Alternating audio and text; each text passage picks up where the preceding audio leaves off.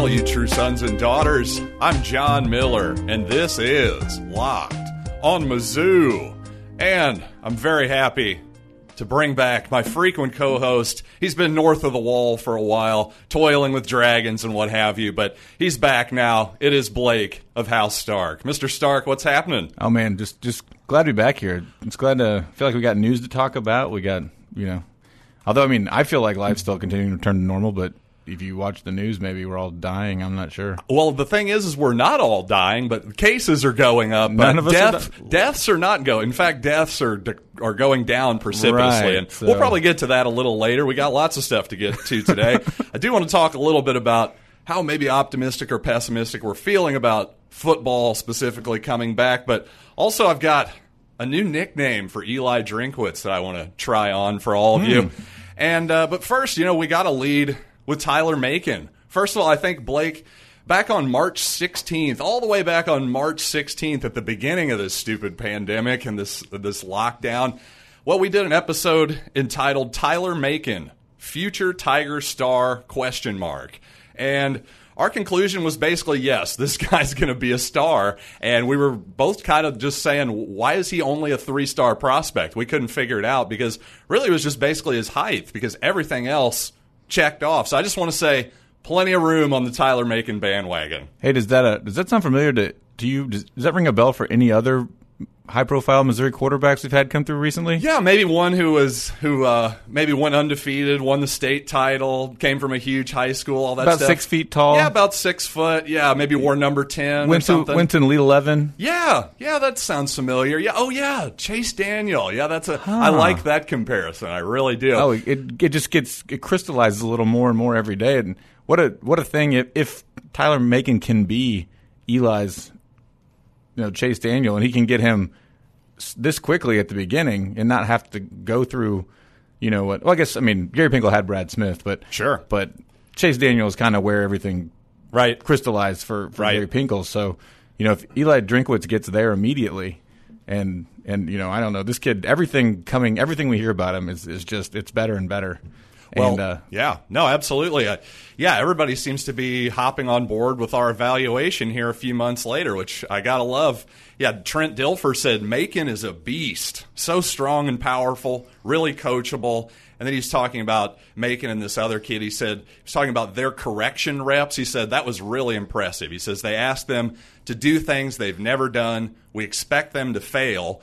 And it's the next rep that matters. And he said Macon and this other kid, Salter, really stood out in that thing. And he even went on to compare him to Steve McNair favorably. So obviously McNair played many years in the NFL, Pro Bowl player. By the way, in case you're not aware, Tyler Macon, I should reset, East St. Louis quarterback in the 2021 class. So he just completed his junior year, going into his senior year here. So a young kid still, but man, I just loved his ability he's got a strong enough arm, by the way. We saw in the film he could throw it 55, 60 yards downfield, but just good feet, good eyes, good awareness, good accuracy. I really like everything about him as a prospect. Yeah, if you watch the 3 days, I think that they do of the Elite 11 camp, and day 2 they have a pro day simulation thing where they run him through these tests, and he, based on the official standings, I guess that the Elite 11 puts out, they ranked him 5th out of the 20-something quarterbacks that are at the portion. thing. Mm-hmm. And they said that the only real hiccup for him was on his short passes, which to me is probably just a thing of him being kind of juiced up and ready to go, because they said other than that, his deep and his intermediate and deep balls were like all over the place. They said he can obviously throw the ball well at all 3 levels. He's obviously athletic and fast. Yeah, he throws well on the move too. Yeah, throws well on the move. So to me he just seems like, he also seems like almost like a dream for this system that I think Eli's going to be implementing. A guy that can do everything. So I just get more and more excited every day. He just put out a little clip that came out on Twitter yesterday. Where he was just saying like, hey, I don't know if y'all are paying attention, but wait till the 2021 class from these Tigers get down there. The SEC gonna notice.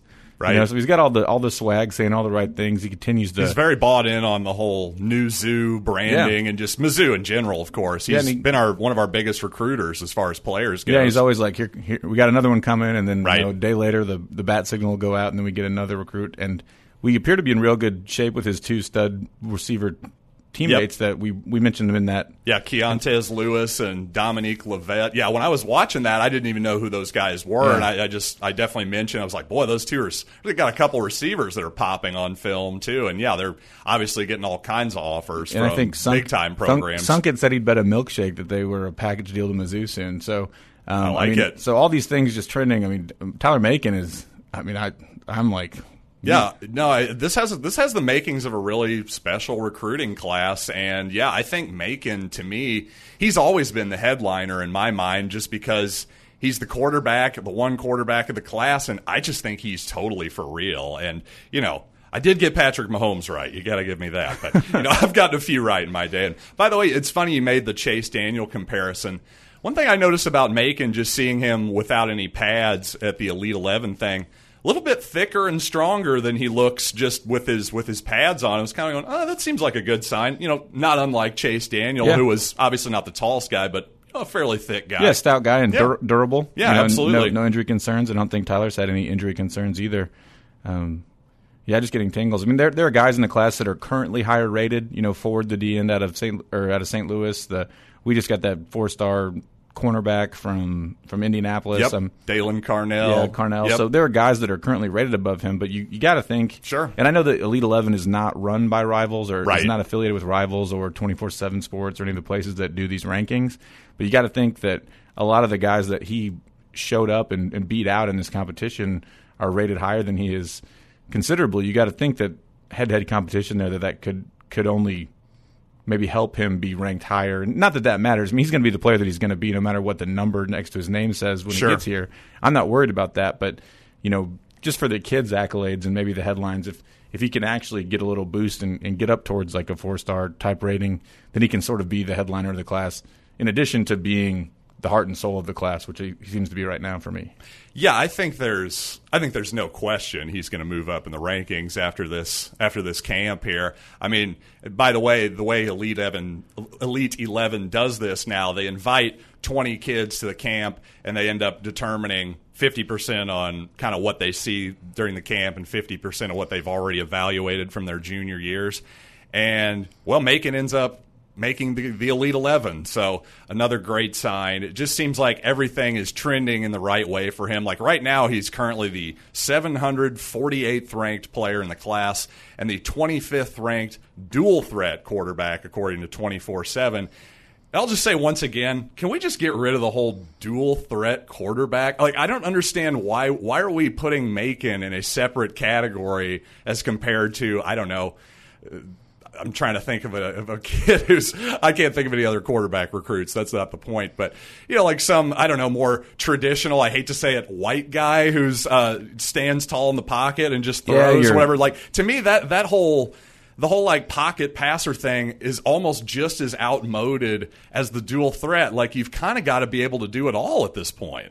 Yeah, with the you have to have some in the pocket mobility anyway. Yeah, the offenses that are run now, even at the pro level, it's not a lot of room for stiffs. Right. And the stiffs that are still effective are aging and kind of. It just seems like, I agree, and it just, I don't know, the dual threat thing to me in this day and age just feels like a bit of a cop out. Like, I'll just separate, but that's not how you play quarterbacks, though. There's one ball, there's one quarterback. Right. You don't get to, he's our dual threat guy, and then we have this other guy. That's not really how the system makes sense. For instance, Drew Lock gets rated as the pro style quarterback, right, which is your drop back. But right. I mean, Drew Lock is a great athlete in his own. He's a 4-star basketball player. I mean, Drew Lock can run a 4.5, 4.6, right, and he can run the ball. I mean, he's not much of a scrambler, but right, I mean, but he can certainly, if he keeps the ball on the backside of a read option, I mean, he can run in a straight line. That's for sure. I mean, there's no doubt about that. But anyway, a lot of optimism surrounding Tyler Macon, and also, of course, around Eli Drinkwitz.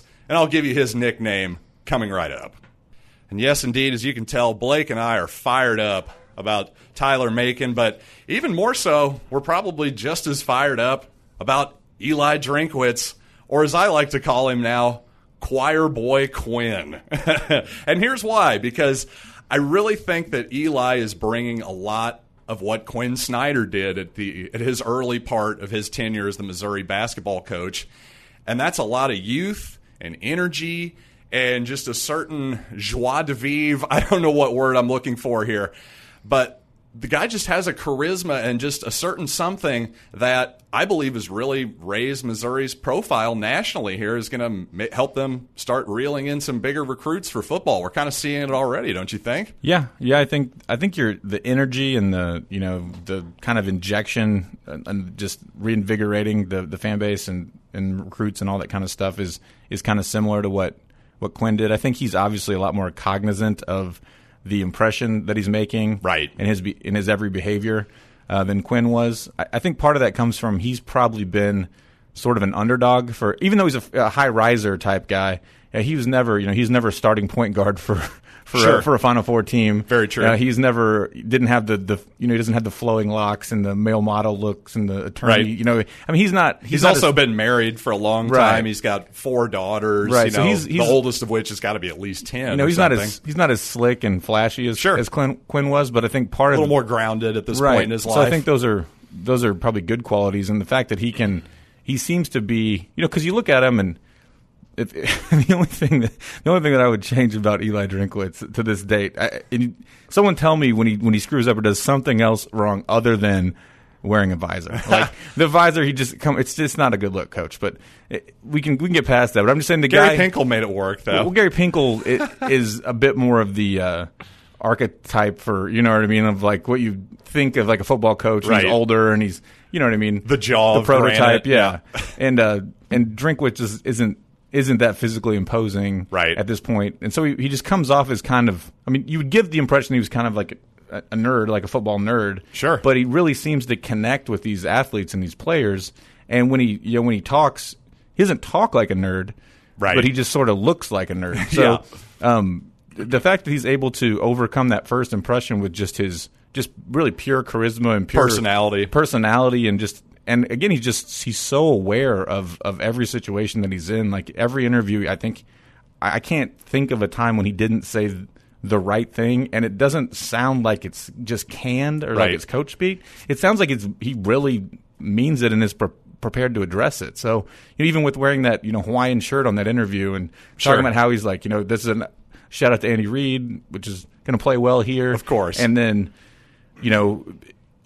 not dumping on Gundy and on Dabo but just being aware. Like I'm not going to wear shirts. I'm just not going to get caught in a position where I have to explain myself for something that because I wasn't cognizant of what I was doing and I know what position I'm in and I know what everything what all this stuff means to these kids and to this program at this time. So no, that's interesting. You do have whether you like it or not in this day and age, you do have to kind of be aware of all that stuff and. Yeah, or lest the mob may come after you, the Twitter mob, and specifically maybe the media mob too a little bit. But and he seems to be a guy that just the mob is just carrying him. You know what I mean? He's just riding atop this wave of. He's definitely in the honeymoon period right now, for sure. Could find a thing wrong to say about this guy, which other than he doesn't have a lot of experience. Yeah, well, that's the thing. Interestingly, I think we're both on the same. I know we're both on the same page as far as Eli. We were really happy when he got hired, and I think we're even happier today just seeing what's happened. But you know what? For next year specifically, I think you're a little bit more optimistic than I am. You were saying like maybe 8 wins this coming season. Are you sticking by that? Yeah, I don't see so. I don't know if we want my full preseason breakdown. I'm not going to go into that deeply, but sure. If you look at last year's results. Everybody projected that team to maybe win 10 games. Sure. Like have that kind of ceiling because we had, Kelly Bryant was going to do certain things. You and I both said 11, by the way, in the preseason. Well, yeah, of course. I don't know that I'll go there this year, but the defense last year I think performed at least as well as we had hoped, and we retained all of that. All the failings last year were on the offensive side of the ball and on the coaching side of the ball, to be quite honest, with mismanagement of the game clock and in-game strategy and things like that, which we had hoped that Barry would take a step forward, but he never did. Yeah. And I think that coming in day one, Drinkwitz is going to be better than Barry at in-game strategy and, just calling timeouts and, running the ball when it's there and throwing the ball when it's there and, just doing the things you need to do to control a football game that Barry never really came around to.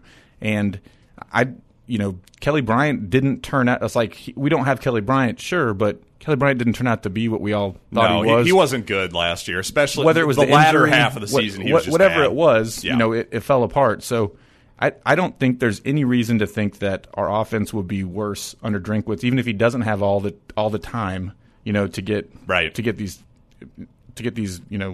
his entire these offense schemes, installed. Like he's not doing things that these kids have never done before. That's true. Still running routes and blocking. And the language is going to be a little different, I'm sure, and there's going to be every coach has little subtleties that are different. But I'm with you. I think you brought in some experienced receivers. If you got Roundtree back, I think Sean Robinson is going to be fine. If not, Connor Bazelak will be fine. One of those two guys will be fine. Yeah, I'm not seeing either one of them as a huge downgrade from what we saw from Kelly the last half of last season. That's I think probably an upgrade. Right, with the right coaching in the right time. So I think it's easy to see it being. So upgrade, the offensive side of the ball, I think, will be an improvement from where it was last year. And then I think defense basically, we're losing some important players. I would say. Defensive back, just losing DeMarcus Acey and Christian Holmes. We saw when Acey sat out against Tennessee at the end of the season last year. I mean, they pretty much threw at will on us. So I'm a little worried about the defensive backfield. But both the safeties are back. Yeah, you got true. Cody Whiteside's back. Right. You've got Bolton back. Who's as big of a returning starter as anybody in the country has. So I think the defense with the system and all the coaches in place. You're always going to have some guys graduate, but I think the defense won't take a huge step back. Right. I think the defense should be, if anything, should be solid again. Maybe if it's a tiny bit of step up. I just don't think this team is going to be worse than it was last year. Yeah. And I don't think the schedule is markedly harder. No, I agree. So I think 7 wins is my expectation, and I wouldn't be surprised if they won 8 or 9 wins. Okay, well, I like it. I think I'd be more like maybe the 6-7 range at this point. But we went 6-6 last year. We fell on our faces. I get it. We lost 5 games in a row and went 6-6. You're right. You're right. I guess it's not like Eli's never coached a game before. No, I agree. I hear your argument, and I certainly hope you're right. I'm just a little bit more cautious. I've learned over the years. First year, new coach, college football. It's almost always a transition, but maybe it's a good transition, though. Like you say, I mean, it's not like these guys have never run a passing route before. But I think, if anything, I'd just like to see, and what I hope we're going to see. Just give me time to talk myself into 9 wins. Just wait. Wait till the previous episode. I didn't like how Derek Dooley. I just didn't feel like we changed up things enough offensively last year. I just didn't feel like there was enough, rub routes and just creativity that would maybe just get some of these guys open off man coverage instead of just making them win one-on-one battles every time. I don't know. That's just me. But hey, well, let's actually, on the other side of this break, let's talk about if we're actually going to have football or not. Well, there's certainly been a large swath of pessimism going all over my Twitter feed the past few days about whether football is going to happen or not. Even my old man, who is generally an optimistic guy, he was saying, I don't know if this is going to happen. What do you think, Blake? Are they going to screw us out of football or what? No. I don't think they're going to either. I just don't see how it's even feasible economically. I mean, if there's not football this year, what does that even look like? I'm not even going to speculate, but I guess the main point I want to make is the big headlines have been how cases for COVID-19 are going up. The word is spiked. You see that word all the time. They spiked or they've skyrocketed. But notice that as deaths keep trending down and down and down and down, and to me that's I don't know, call me crazy, but actual deaths, that's the important number to look at, not cases of people who are a large percentage are going to be asymptomatic. I want to see people not dying, I should say. But you notice they never say that the deaths, when something goes down, it never spikes or it never plummets. Like just that language, you can tell there's just a bias toward increasing panic and fear, in my opinion. And I just would caution people not to fall into that trap. Really, look at deaths. If deaths start spiking up, then get worried. That's my advice. Well, the reason for the increase in the number of cases obviously is more tests are out there, sure, so that you're going to have more people testing positive. But it's the young people, 30 and under, are the ones that are testing positive at a much higher rate now, and these people just don't die from this disease. Virtually none. I mean, I saw a stat the other day that literally the number of deaths from people at 19 years of age and younger is it's zero. Yeah, literally zero. Yeah, 0% of people die from it. It doesn't kill anyone. Right. And these college kids are at that age. So sure. I do understand that it's not just the college kids that are impacted by this. You're going to have coaches that, sometimes in cases are a little older. You've got coaches, people's families. You've got the people serving meals at the facilities. You've got trainers. You've got all kinds of people that are involved with the program. But I just don't think it's not that dangerous to these populations of people, and I think the kids want to play, and the universities have to have them play. Their athletic departments will be folding all over the country if there's no college football season. It may happen here. We may not have athletic department at the University of Missouri for a while if you have to shutter the football stadium. I don't even know what that looks like.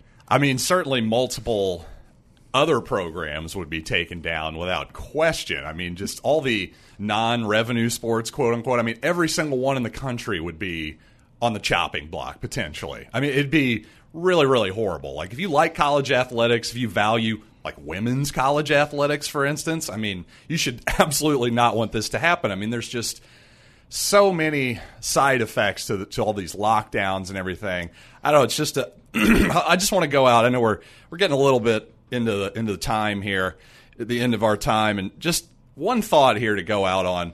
I just noticed a couple years ago, somebody did a reminder like, hey, remember 2 years ago when we were all worried about net neutrality? Remember that whole thing? Well, net neutrality went away, and all these scaremongering predictions that all the same people today who are worried about COVID-19 were worried about net neutrality, and that we were going to have to pay $20 every time we logged on to Facebook. You saw that kind of stuff circulating.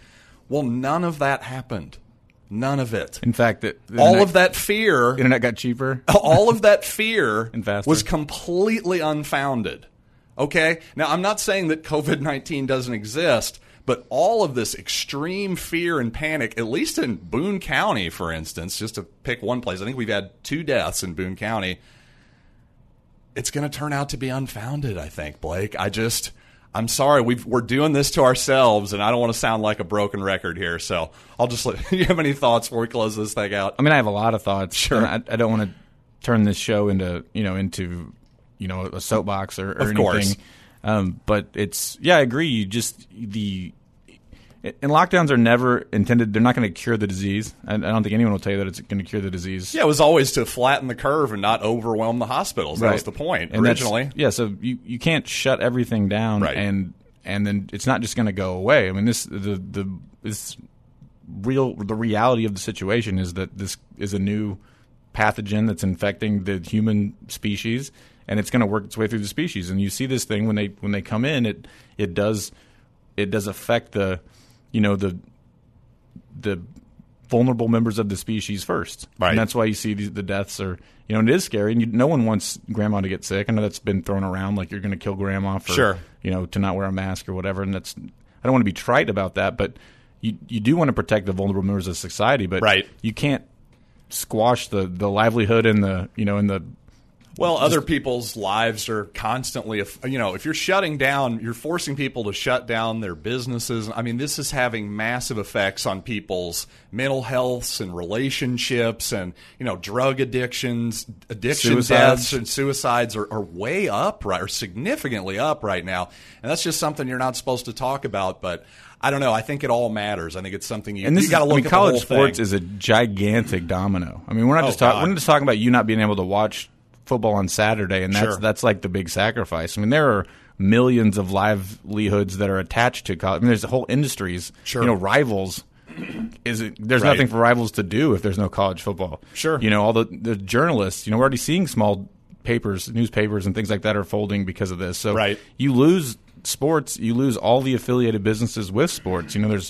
There's marketing companies, there's apparel companies, there's the food service companies. I was going to say lots of it. Just goes on and on and on and on and on. All the people that be impacted by this. So you can't do that just out of you have to respect that we do want to keep people healthy, but keeping people healthy, if they can't eat, there's Sure. If their livelihoods are destroyed, there's. Well, it's this whole safety first mentality that we've gotten into, but the reality is we make choices every single day in our lives, trade-offs for safety for things that are frankly not that important, like entertainment. People, it's like, oh, it's just football. To me, for some people, college football is life, essentially. Like, that may sound a little extreme, but my point is that a lot of people quite literally life is more than about avoiding death. Life is about having experience and actually, yes, living. You can't just exist. You have to get out there and live. And, man, for me personally, and I speak for probably everybody in this audience, sports is a huge part of my life. And I really feel a huge void in my life right now. I really do. And, yeah, of course, I don't want to take a massive chance of death just to go watch a football game. But, I don't feel like that's what I'm doing when I get in my car, for instance. And by the way, if Missouri decides that, I've said this before, I'll say it again. If they decide that you have to wear a mask to enter Faurot Field this fall, I'll be wearing a mask. Fine. I'm not going to be that big of a baby about it. I'm really not.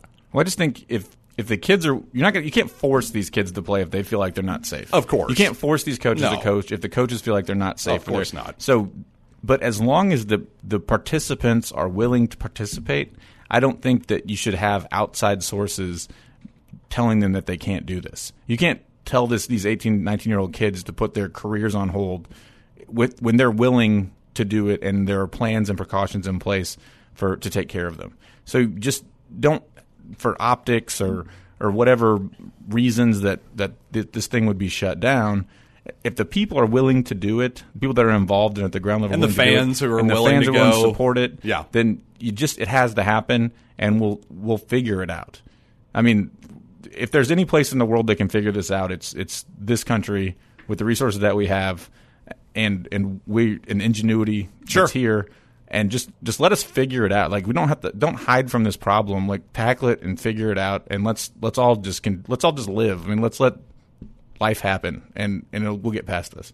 I agree. No, I couldn't agree more. And I think that's a great note to go out on. Well said, Blake. So, speaking of well said, you want some more well said content? Check out our buddies over at Locked On NFL. So, until next time, for Blake, I'm John, and this has been Locked on Mizzou.